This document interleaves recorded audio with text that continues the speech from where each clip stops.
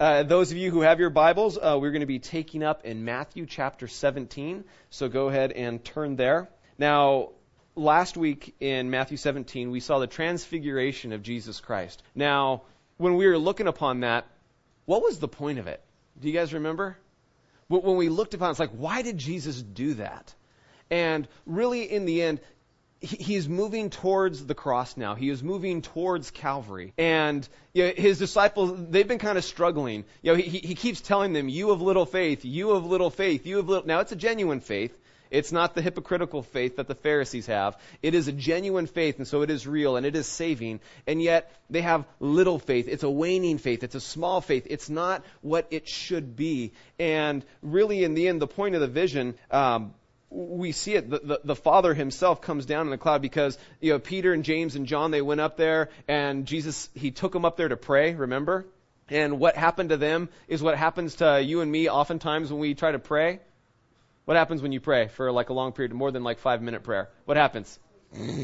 Right? We do that, right? The spirit is willing, but the flesh is weak. It happens. And so Peter, James, and John, the giants of the faith, Peter's 3, the inner sanctum, right? They went up there to pray with him, and what did they do?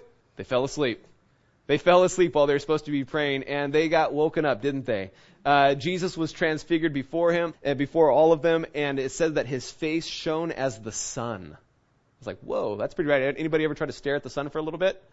Now, can you imagine the sun sitting like in the third row? Like right in front of you, like, whoa, like, can you imagine how that would be? And he was so bright, his countenance was such that even his clothing, the light shining through them, made them whiter than any launderer could ever cleanse them. Okay, so he was glowing before them. And not only that, but there was also Elijah and Moses who came and they started talking to Jesus about his death and resurrection that was coming soon. And so there they all were. They're all talking, and Peter and the boys are waking up with sleep in their eyes, and their eyes, I don't know if you guys have ever like gone from like a dark room and somebody turns on the light, and like your eyes are trying to adjust, and you're like, whoa, what's going on? And it hurts. That's them. So they're kind of dumbfounded. They're kind of confused. They don't know what's going on. And then all of a sudden they see, Lion Mo there, and they're like, our kids have Captain America and Iron Man and things like that.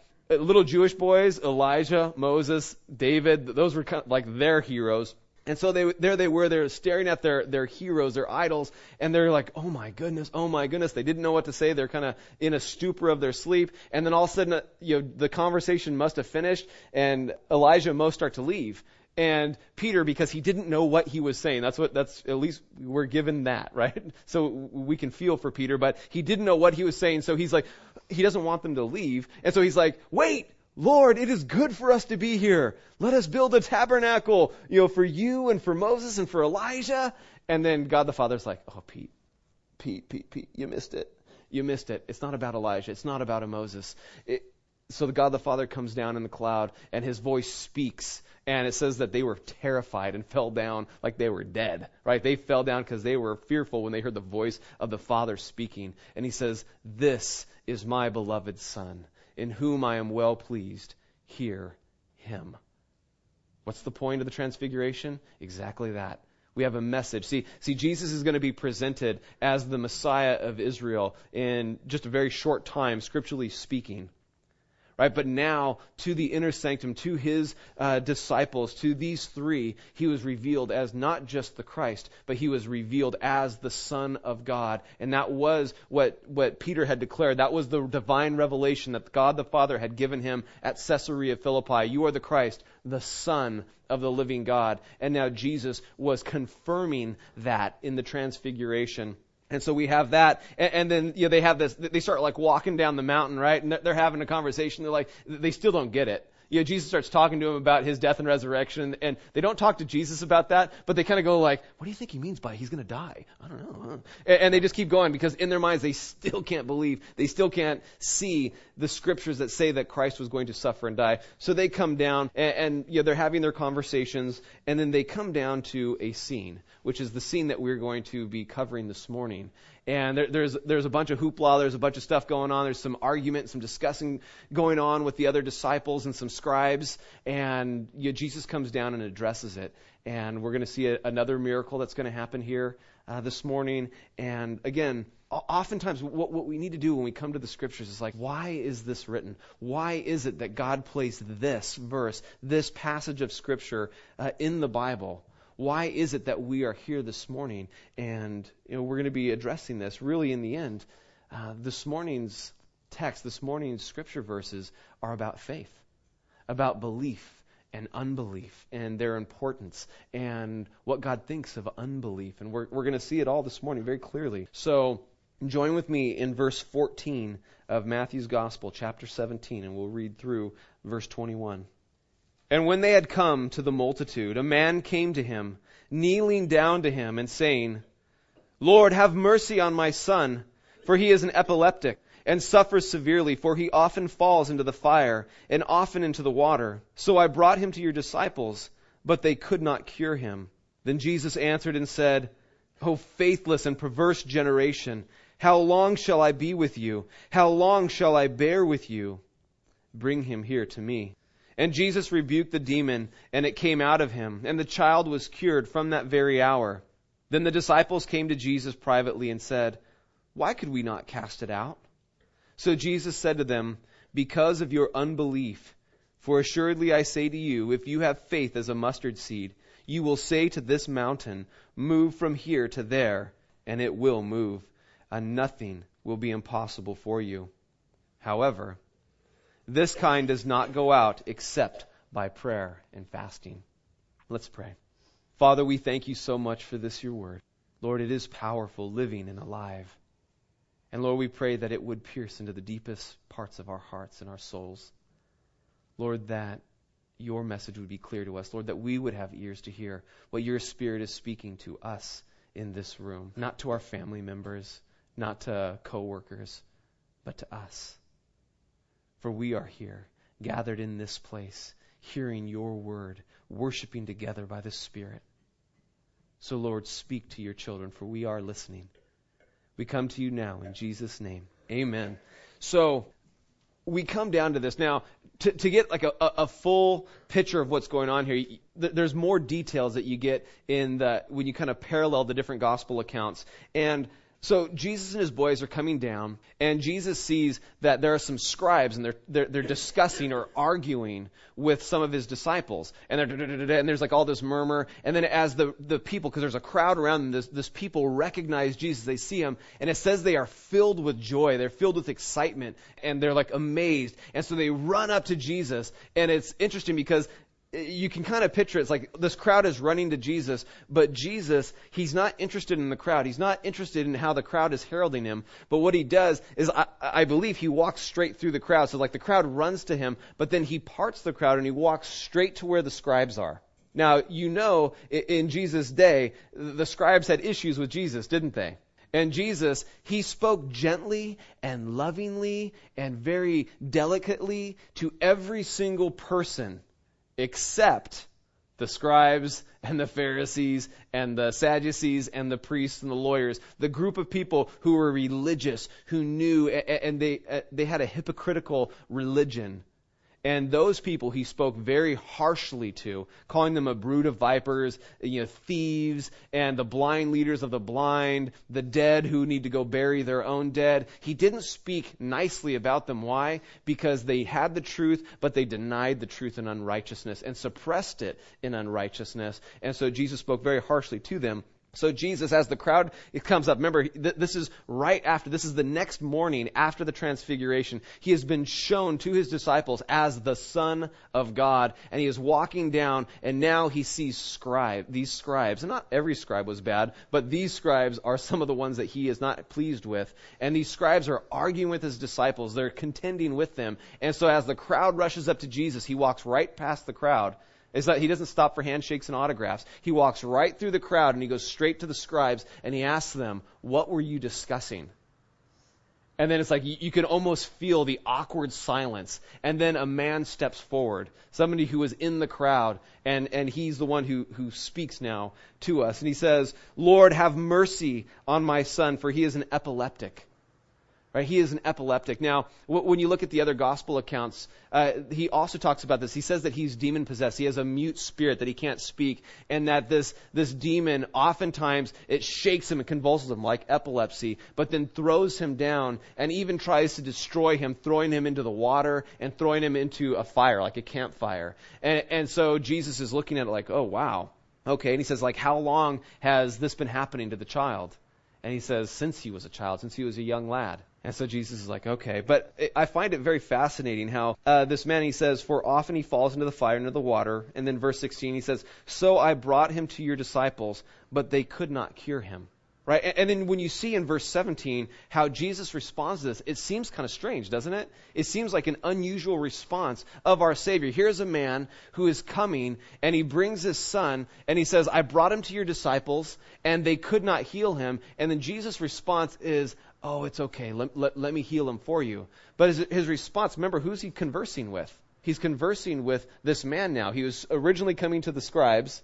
What are you arguing about? But then this man steps forward. Now Jesus' attention comes to this man, and this man saying, hey, I brought my son to your disciples, and they could not heal him.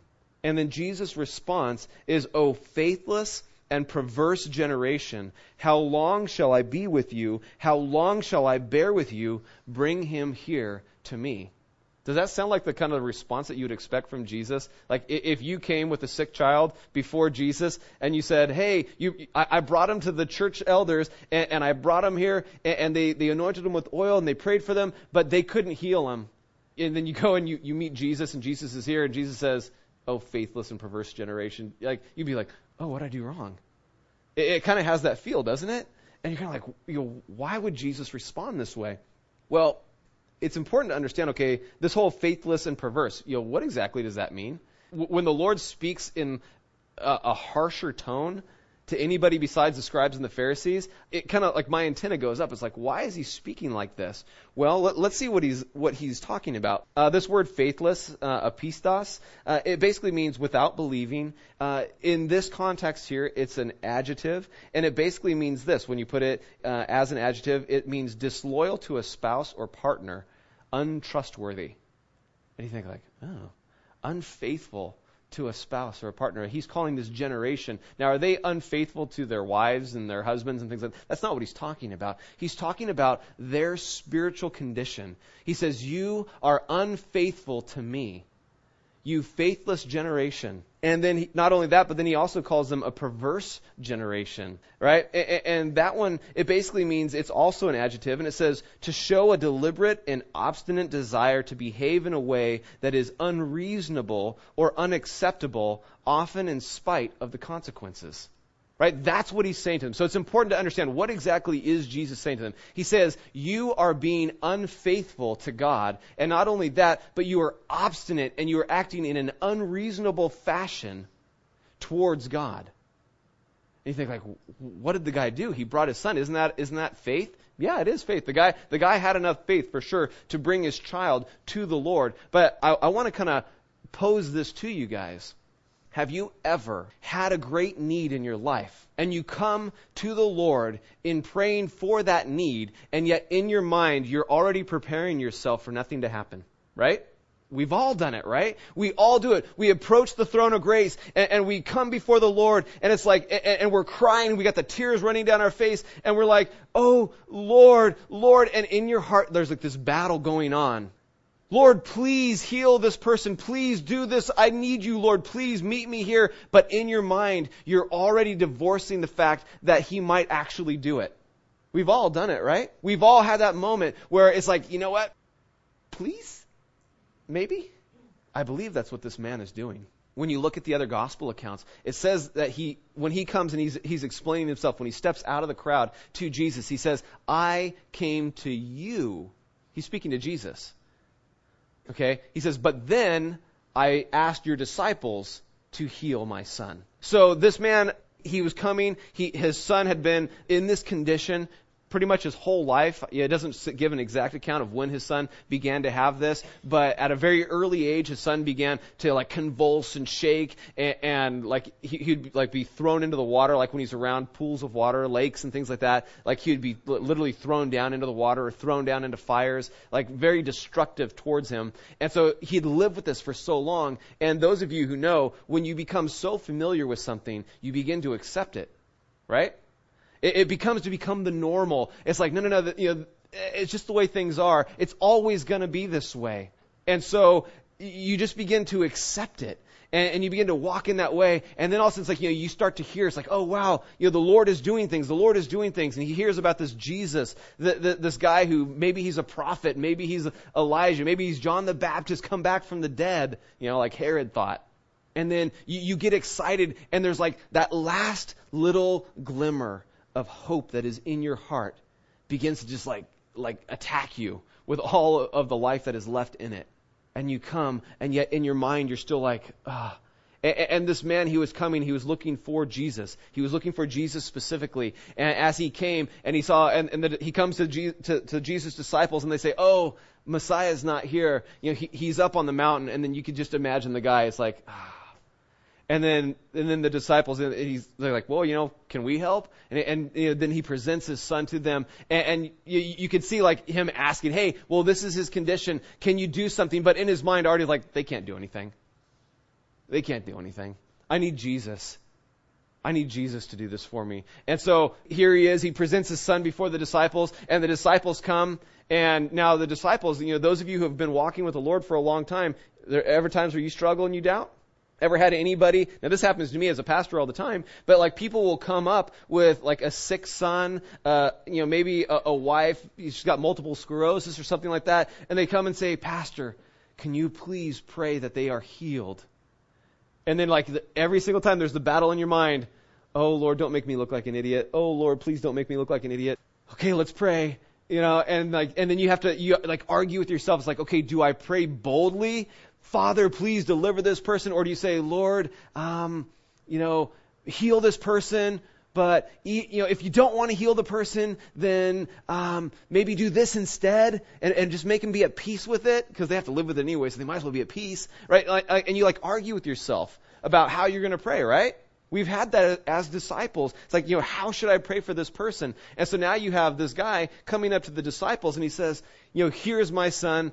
You're probably not going to be able to heal him, but, give it a shot. And his disciples are probably like, well, here we go. And they start to pray, and they pray for him, and then nothing happens. And he's like, see, I told you. And then guess what? There's the scribes, there's the Pharisees.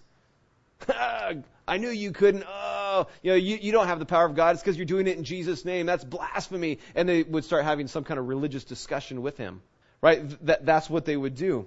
And so, we have this in this moment where he's saying, you faithless and perverse generation. And I believe he is addressing this man. This man was one of little faith. He came, he had some faith. He had a measure of faith. But in the end, his faith was such that it was wavering. It was going back and forth. And he believed, oh, you know what? Jesus can heal him, but this person can't. No way. They can't do it in Jesus' name. Jesus has to be here. He has to lay his hand on my son. And when he lays his hand on my son, then maybe he'll be saved. Right? And Jesus, as he's coming down, he begins to address the reason why he says this is because he's addressing this man's unbelief. He's addressing this man's lack of faith. And he says, oh, faithless and perverse generation. The word perverse, it literally means to be separate and to be twisted or distorted. Right? That is, when you break down the Greek roots of the word, it literally means to be separated and to be twisted or distorted. Right? That's what perversion is. It is a separation from God, and it is a twisting or a distortion of what is right, your relationship with Him. Okay, and that's what unbelief does to us. That is what a lack of faith, that's when we doubt, when we come before the throne of grace, but not in boldness, not with yes, Lord, and amen, but it's when we come to the throne of grace with doubt. When we don't really believe that God will do what He says, when we don't really believe that God can be the God that He says He is, that we don't really believe that He's got our best interest in mind, and that nothing nothing on this earth, no matter what we may face, will ever harm us or touch us that is not for our greater good. We don't believe it. We don't see it. We don't understand it. We can't compute it. And because we can't see it and because we can't touch it, we become like doubting Tom, right? Thomas, he's like, I will not believe unless I put my hand in his side. That's pretty brazen words to say, isn't it? To put my hands in his side and touch the nail prints in his hand. And yet, when we come before the Lord, oftentimes when we're praying for these things, we pray and we kind of give like this weak-hearted, Lord, if you can, but not really believing that he could or that he would. And so, what does God think of that? Do you know that it is displeasing to God to pray like that? He says it right here. O faithless and perverse generation, how long shall I be with you? How long shall I bear with you? And that word bear, it literally means to prop up, to lift up. How long shall I have to hold you up? Right? Any of you guys have kids or grandkids, nieces, nephews, and they're like toddling around, like they're like doing this, and then what do? They fall over. Now, for a little kid, it's great. It's cute even to walk with them and hold their hand. Good job. Look at those little steps you're doing. Oh, so sweet. But now, if Rich is like walking around, and I'm having to hold Rich up as he's walking. Now, I'm not talking like if he has any kind of like malady or something like that. I'm just talking, he's just like, and just falling for no reason at all, and it's not cute anymore. It's like, Rich, stand up. Dude, what is up? Come on now. Come on. We need to get like bigger shoes for you, something more support. Like what's going on? It's not cute anymore. Rich, my back's getting sore. Like I don't want to prop you up and bear you up anymore. It's time. This is the time in your life when you should be walking. This is the time when you should be running. This is the time when you should be standing. And see, in our faith walk, that is true as well. See, when we first come to the Lord, our faith is going to be timid and unsure and like, wow, Lord. And the Lord is like, I'm sure he's like, oh, it's so cute. Good job. But you know what? We are also called by reason of use to grow in our faith. And we aren't to just be completely propped up. Every single thing that happens in our life shouldn't be something that teeters us off to like, I don't even know if I'm saved anymore. I don't know if I believe anymore. Right? Every hardship that comes to us shouldn't bring us to that place. It can do that at first. But see, we are called to grow past that. And there's a time when we need to be able to stand and just believe. No matter what we feel, no matter what we experience, we need to believe, you know what? My God is true. I am saved in Him. Every single time that Greg Laurie gives an altar call on the radio, I don't need to say the prayer with him. Instead, I can begin to pray for the people who would be listening at the same time that I am. Okay, there is a time when you need to stand, right? There's a time when you need to stand, and you can't be a child in Christ forever. You need to grow. You need to grow into maturity, and you need to walk, and you need to be obedient to Him. Right? We don't want to be a faithless and a perverse generation. We don't want to be that. We don't want to have. Now, Christ He's more than just a crutch, right? I said it last time. He is the emergency room. He's life support, right? He is keeping us going. But at the same time, He has things that He has called us to do. He has works that He has set apart for you and for me from before the foundations of the world. Right? He has works for us to do, and we can't be walking our walk forever just like, oh, I don't know if I'm saved or not. Oh, I just don't know. And like this, and just sitting in a corner and coming to church and just still like, oh gosh, I don't know. And just like being pushed about by every wind of doctrine, by every little thing that attacks us. But we need to come to that place where we can begin to stand and we can begin to minister to other people. We can begin to disciple other people, where we can begin to share the good news with other people, like what the kids are doing right now. We can't spend our whole Christian walk in this place of like, feed me. What can you do for me? I need this still, and be bottle fed forever. There comes a time when we need to stand. And this man is demonstrating this, and Jesus is saying this. That there is, you can hear it, and it's reasonable to say that Jesus is relatively frustrated with this man. But it's not just with this man. He's also frustrated with his disciples. We're going to see that in just a second.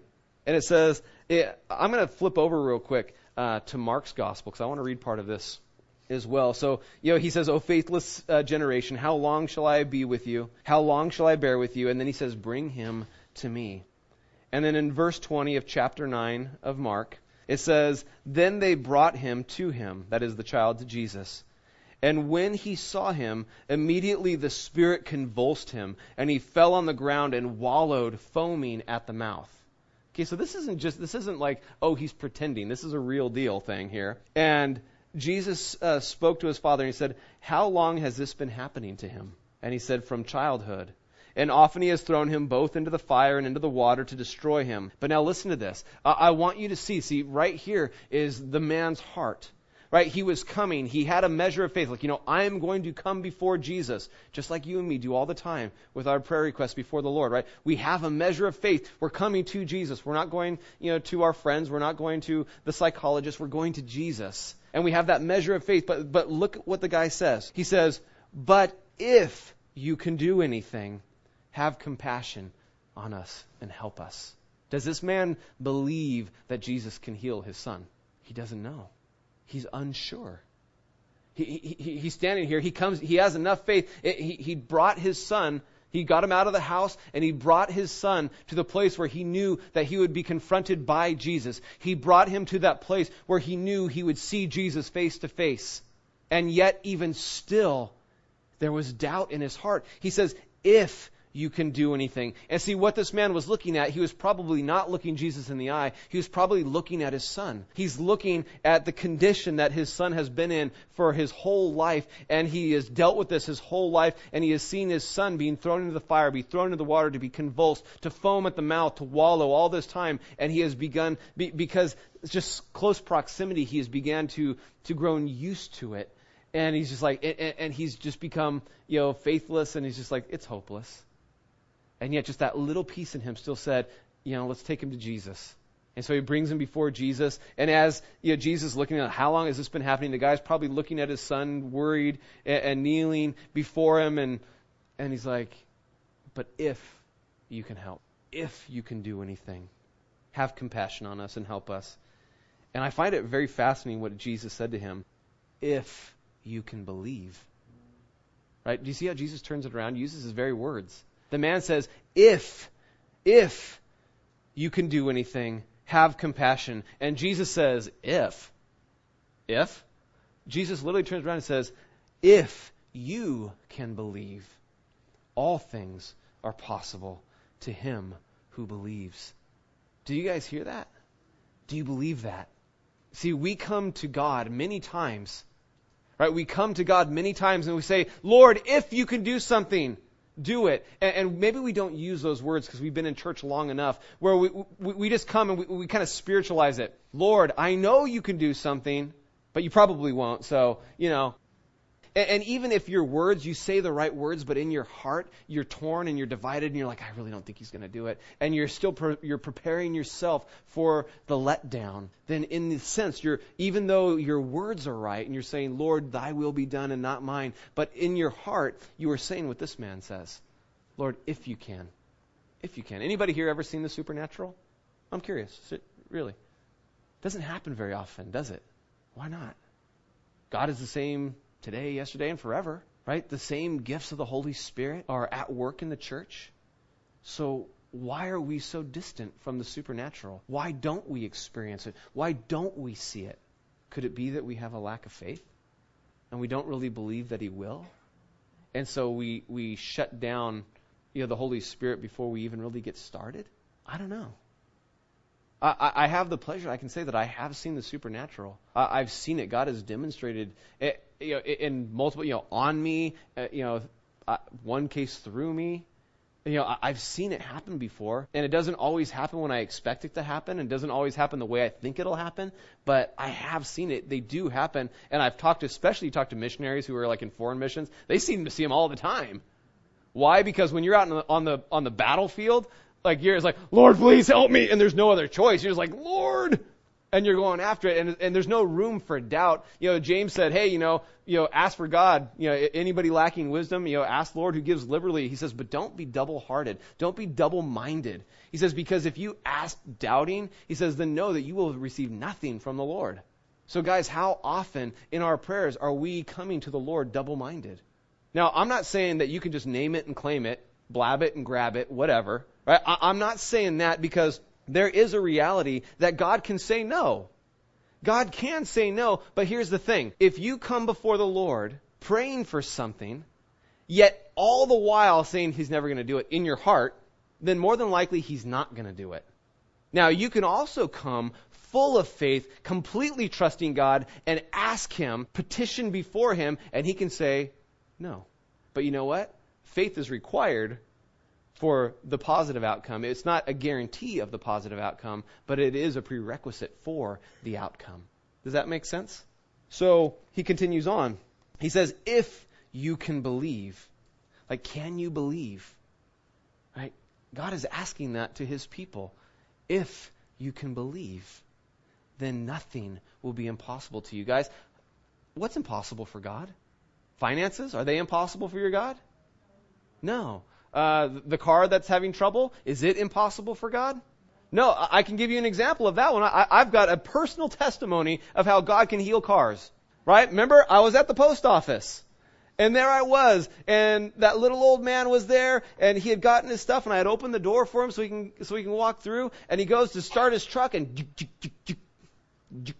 it's like, oh man. I said, hey, can I help you? And he was on the phone calling his daughter to come, and she was driving from like Fullerton or something. I said, hey, I've got jumper cables. I can jump your car. And he goes, oh, calls his daughter. Hey, don't worry about it. So I come over there and I hook it up, and we're sitting there talking, and we're just kind of rapping a little bit. And I started asking him if he goes to church and things like that. And he says, well, I used to, but not anymore. And so it was like his faith was just like that battery. Right? And so we had the jumper cables on there, and so he goes and tries to turn it over, nothing's happening, and it's like, oh man, the jumper cables aren't working, bummer. Maybe he's going to need a new battery or an alternator or something, I don't know. And then we're just talking about, it's like, hey, you know what, let's just give it a little bit longer to juice up. And so we're sitting there, we're talking, I said, hey, do you mind if I pray for your car? And it was the Lord who was prompting me to say it. And I was just like, oh, Lord, don't embarrass me. I honestly was. I was praying that, Lord, don't embarrass me. Please don't make me look like a fool. But I was like, do you mind if I pray for your car? And he kind of looked at me kind of funny. And it's like, and then he goes, sure, if you think it'll help. And I go, okay. And so I laid my hand on the fender of the car. And I said, and I touched my hand to his shoulder. And I said, Lord Jesus, please heal this car. And I was just like, and in my mind, I'm just like, I sound like an idiot. I was like, I sound like an idiot. And the whole time I was doubting, right? I'm just like, And so I do that, but at the same time, it's like, it was what the Lord had impressed on my heart. And so then there was like this awkward silence, and he kind of looks at me and he goes, why don't we try the car? And he walks back. And he said it with a bit of sarcasm. And he walks past the car, and he sits down, and he goes, and I go, Lord, please. And the car starts right up. And I go, yes. And I'm like, thank you, Lord. And I look up, and he's sitting there with his hands on the steering wheel, staring. And he's just sitting there. And then he looks up at me, and I go, praise the Lord. Like this. And he's just sitting there, and he's like looking at me. And he goes, yeah. So then he comes out of the car, and then we start a conversation, and I give him one of Trinity's cards, and I start talking to him, and it turns out that, he had buried a wife and 2 children, and he and I started having this conversation, and I said, do you mind if I pray for you? And he said, yes, please. And I got to lay my hands on that man, and in the same way that we jump-started his car, my prayer was that the Lord would jump-start his faith. And I laid my hands on him, and I prayed for him. Right, guys, is anything impossible for our God? Right? Now, did me putting my hand on a car and praying in Jesus' name heal that car? You know what? It did. It didn't work before. I put the jumper cables on it. It wasn't working. It had been like 20 minutes that we had been charging that car. Nothing. He walks out. Hey, do you mind if I pray for your car? And I'm like, oh, Lord, please help me. And it's like, in Jesus' name, heal this car. And like he walks back around maybe a minute and a half afterwards. He's in the seat, turns the car, and it starts right up. Right? Jesus can do anything he wants to do. Nothing will be impossible for you if you can but believe. Right? Is he really God? See, that's a question. Is he really God? Now, the Transfiguration, we can say scripturally, absolutely, Jesus is the Son of God. He has the witnesses. He has the proof. We know. We don't have to question. We don't have to wonder. He is the Son of God. But then the question is he really the Son of God? Because we can have all the evidence in the world and yet choose not to believe, can't we? Right?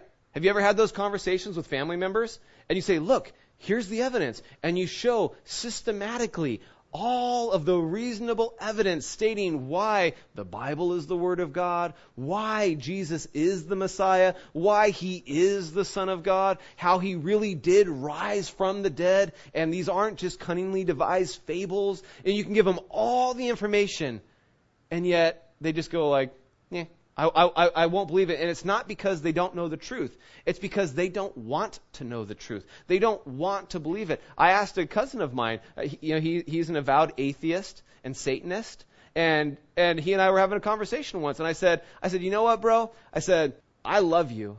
I said, but I believe that you know that God is real, and yet you don't want Him to be real, and so you argue against Him. And he says, well, yeah, you're right. He was totally honest with me. He's like, I just don't want him to be right. And you know what? You talk to any atheist today. Now, why is it that atheists have like anti-Christian stuff on it? Why isn't that they have like, Buddha is nothing on, tattooed on their chest? Why is it that on their Facebook pages that they don't have, death to Allah and things like that? Why is it that they're always against Christ? Because there are no true atheists. They don't exist. What is an atheist? An atheist is somebody who is angry at God. And so they are striking out at God by saying, nah, you don't exist. If I close my eyes, you don't exist. But that's not the reality. Guys, there's nothing impossible with our God if we will but believe, if we will allow ourselves to look at the reasonable evidence. Now, if you don't know the reasonable evidence, if you have not searched these things out, if you have not studied them and you don't know, then I would say, it's like, you know what? If you haven't given your heart to the Lord today, then don't. That's okay. It's reasonable to look into the evidence because God says, come, let us reason with one another. And then when you look upon the evidence and you see the reasonable evidence, then you are responsible. Then you are responsible before God because you know.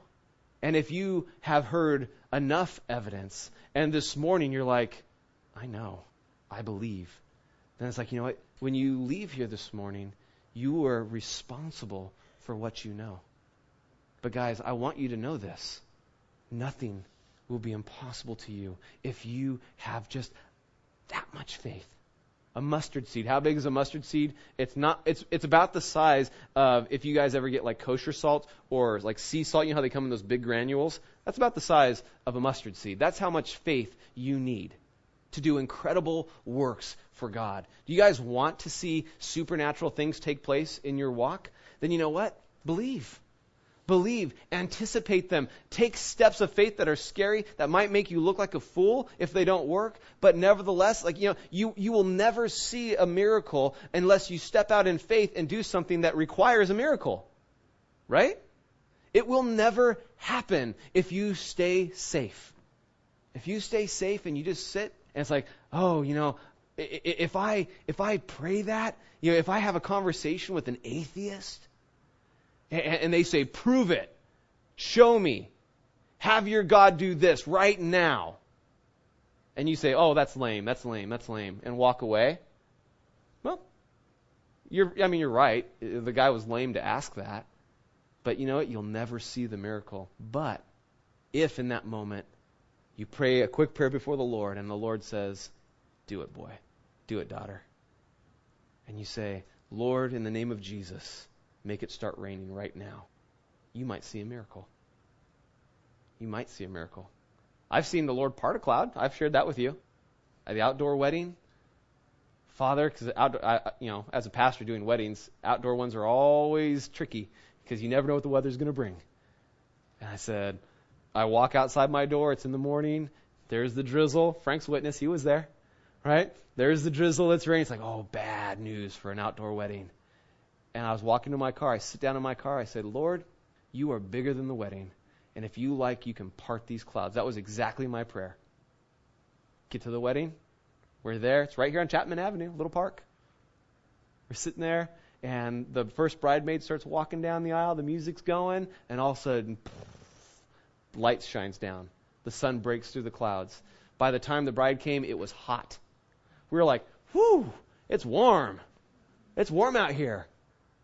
It was blue skies all above us. The wedding goes off without a hitch. They go start taking photos, all the thing. The photographer takes the last picture and says, that's a wrap. And as she was saying that, it got gray immediately again, and the drizzle started again. Gets better. Gets better. Heidi was driving to Worship Generation, right, for a prayer meeting at that exact same time. And she said as she was driving on the 55 freeway, when she came up to Chapman Avenue, she said there was a line of blue from horizon to horizon, and everywhere else around was the gray, drizzly skies. Right over Chapman Avenue, it was blue skies and hot. The sun was shining. Okay, what's impossible for our God, guys? Did I expect God to actually do that? I thought it might be nice. I thought it might be nice. Lord, you're bigger than this weather. You can part the clouds if you like. That was it. It wasn't like, oh, Lord. You know, it's like, I wasn't like speaking in King James or anything. You know, it's just like, nothing will be impossible for you if you have that much faith. That much faith. How much faith do we have? How much faith do we have? Do we really believe? Because we can say, oh, I believe, I believe, I believe. And yet, when that belief is tested and put to the test, then you know if you really believe. Why was Trinity ready to go to heaven at so young? Because she believed. You know how I know that she believed? Because when I told her that she had cancer and she could die, she smiled and said, you mean I get to go to heaven? Right? That is evidence of the belief that was in her heart. She believed. If somebody told me right this moment, you have cancer and you're going to die, you know, I might say, you mean I get to go to heaven now? But before this happened, I might go like, oh my goodness, what's that mean? Can my Lord save me? Guys, we must believe. Without faith, it is impossible to please God. Right? In Hebrews chapter 11, you guys are familiar with it. The author there says, now faith is a substance of things hoped for, the evidence of things not seen. For by it the elders obtained a good testimony. By faith we understand that the world, that is the universe, was framed by the word of God. God spoke into the darkness, let there be light. And there was light. He said, light be, and light was. So that the things which are seen were not made of the things which are visible. By faith, Abel offered to God a more excellent sacrifice than Cain, through which he obtained witness that he was righteous. Right? He believed, and it was accounted unto him as righteousness. We see that of Abraham as well, right? He believed, and it was accounted to him as righteousness. He says, and through it he obtained the witness that he was righteous, God testifying of his gifts. That's what the supernatural is. The miracles that happen in our life is God testifying of the righteousness that is within us. What is our righteousness? Is it our good works? No, our righteousness is that we believe. Right, that we have looked and pondered upon the evidence that God has left for us, and we believe. That we have laid down our rights. We have laid down our demands. We have laid down everything and said, Lord, you're right. And whatever I may like, whatever I may want, you were true. Let you be true, and let every man be a liar.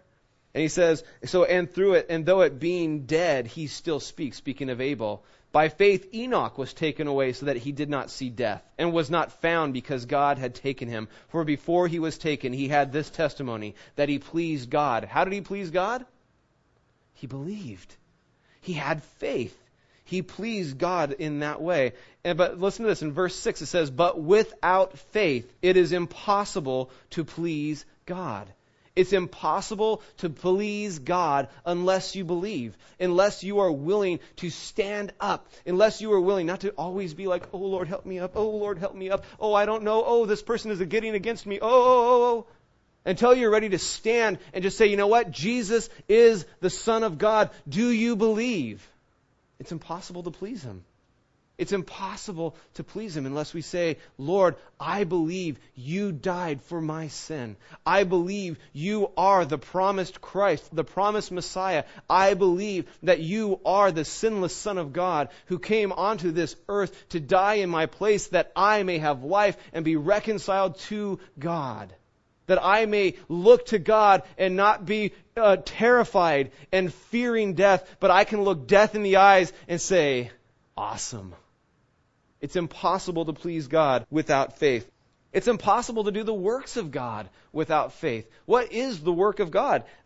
We actually have it in John chapter 6, verse 28, right? It says that then they said to him, to Jesus, what shall we do that we may work the works of God? Good question, right? That's a really good question. What do we need to do the works of God? What must we do? What is our Christian walk? What does it need to look like?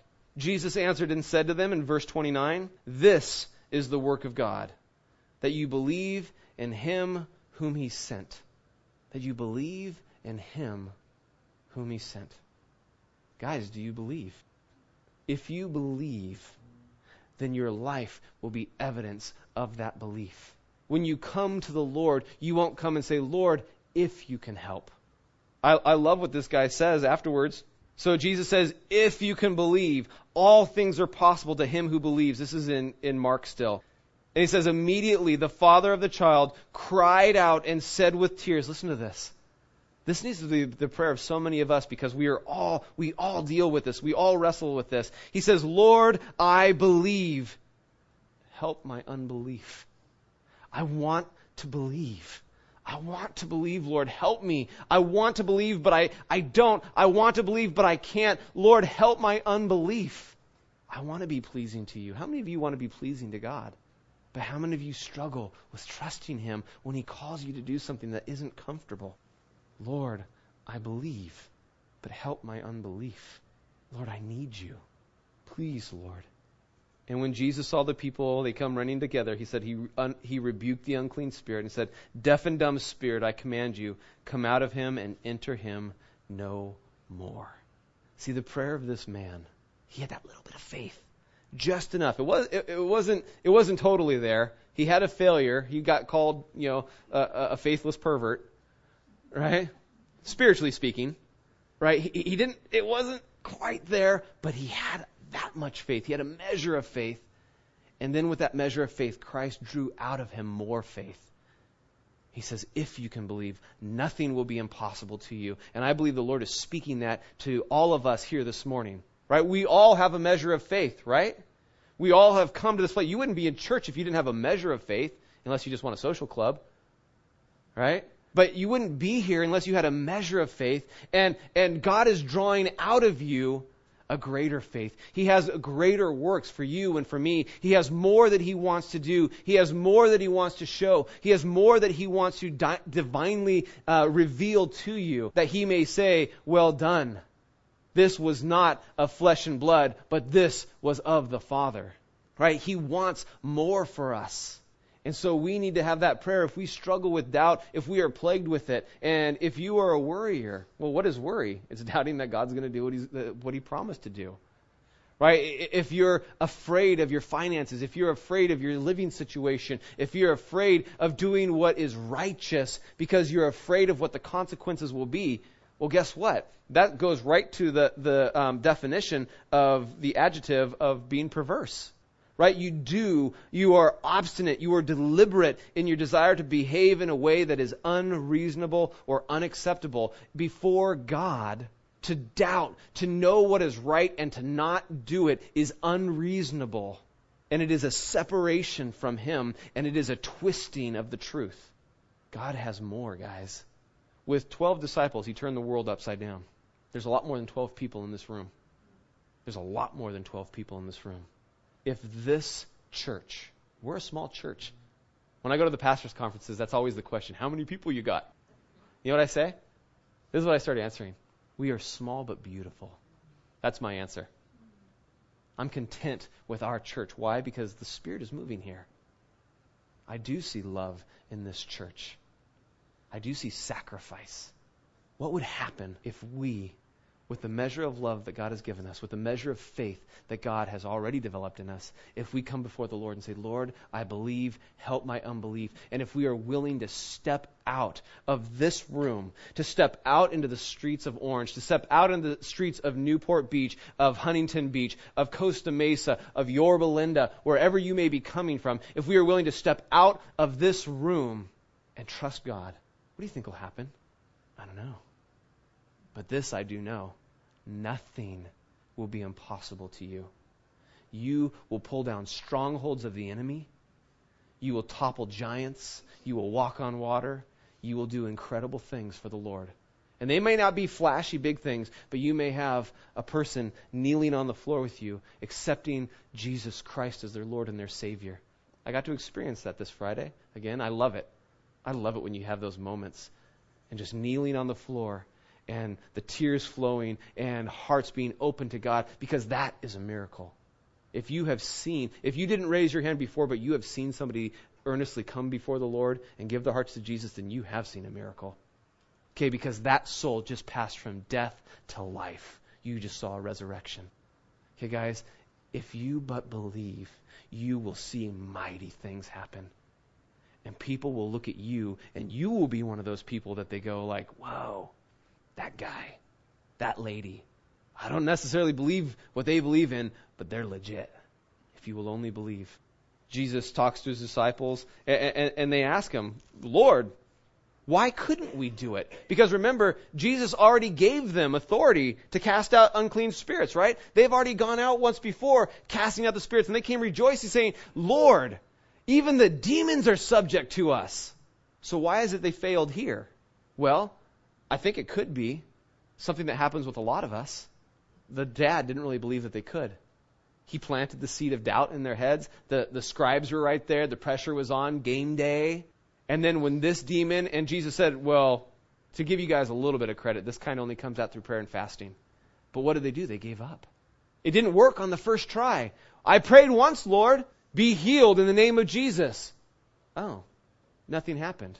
And Jesus said to them, because of your unbelief, because of your doubt, it didn't come out. Remember Elijah, a man of like passions just like us? He prayed for it to rain. Did it rain the first time he prayed? Nope. How many times did he have to pray? 7 times. 7 times he prayed the same prayer. 7 times he sent his servant out. Go look, are there any clouds? Can you imagine how embarrassing that would be? After the 4th time, go look again. You're going to make me run out to the cliff again? Run out there, come back, still nothing. Okay, I'm going to pray again. Go look again. Can you imagine how embarrassing that would be? 6 times. 7th time. And then he's like, well, there's like a little cloud the size of a hand, but that's nothing. He's like, that's it. Gird up your loins, baby. We're going for a run. Off he goes. And it rained. Guys, what does God want to do through your life that is being stopped by your unbelief? What does God want to do through you? How many people does he want to influence and impact for the kingdom of heaven? But it's not happening because you are unwilling. Because you're afraid. It's a good question. I ask that of myself.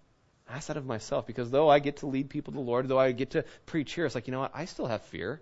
I still have doubts. I can still be like the disciples, and even though I've seen great things, I can still, in a moment of weakness, like, I'm not going to say anything to that person and walk away just like you. But it's like, you know what? If we come before the Lord and just say, Lord, I believe. Help my unbelief. You know what? Nothing will be impossible for us. Amen? Let's pray. Father, we thank you so much for this word. Lord, you truly are faithful. And Lord, we know that you are the God, the Creator, who spoke this universe into existence. Light be, and light was. And Lord, you can speak into our lives. Lord, you can say finances be, and they will be. Lord, you can say faith be. You can say to a car, be healed. You can say to the leper, be clean. You can say to the atheist, breathe, and they can have life. Lord, you can use us, your servants, broken as we are, to do amazing things if we will but be willing to be fools for Christ's sake. If we were willing to lay aside our pride and our reputations and to be like Moses, who turned away from the pleasures of Egypt because he counted your kingdom of greater worth. So, Lord, I pray that you would be here among us. Lord, that you would speak, that you would embolden us, Lord, that you would help our unbelief. For, Lord, we wish to see greater things than these. We wish to see hearts coming to know you. We wish to see the dead rising. to see broken hearts made whole. We love you, Lord, and we come before you in faith in Jesus' name. Amen.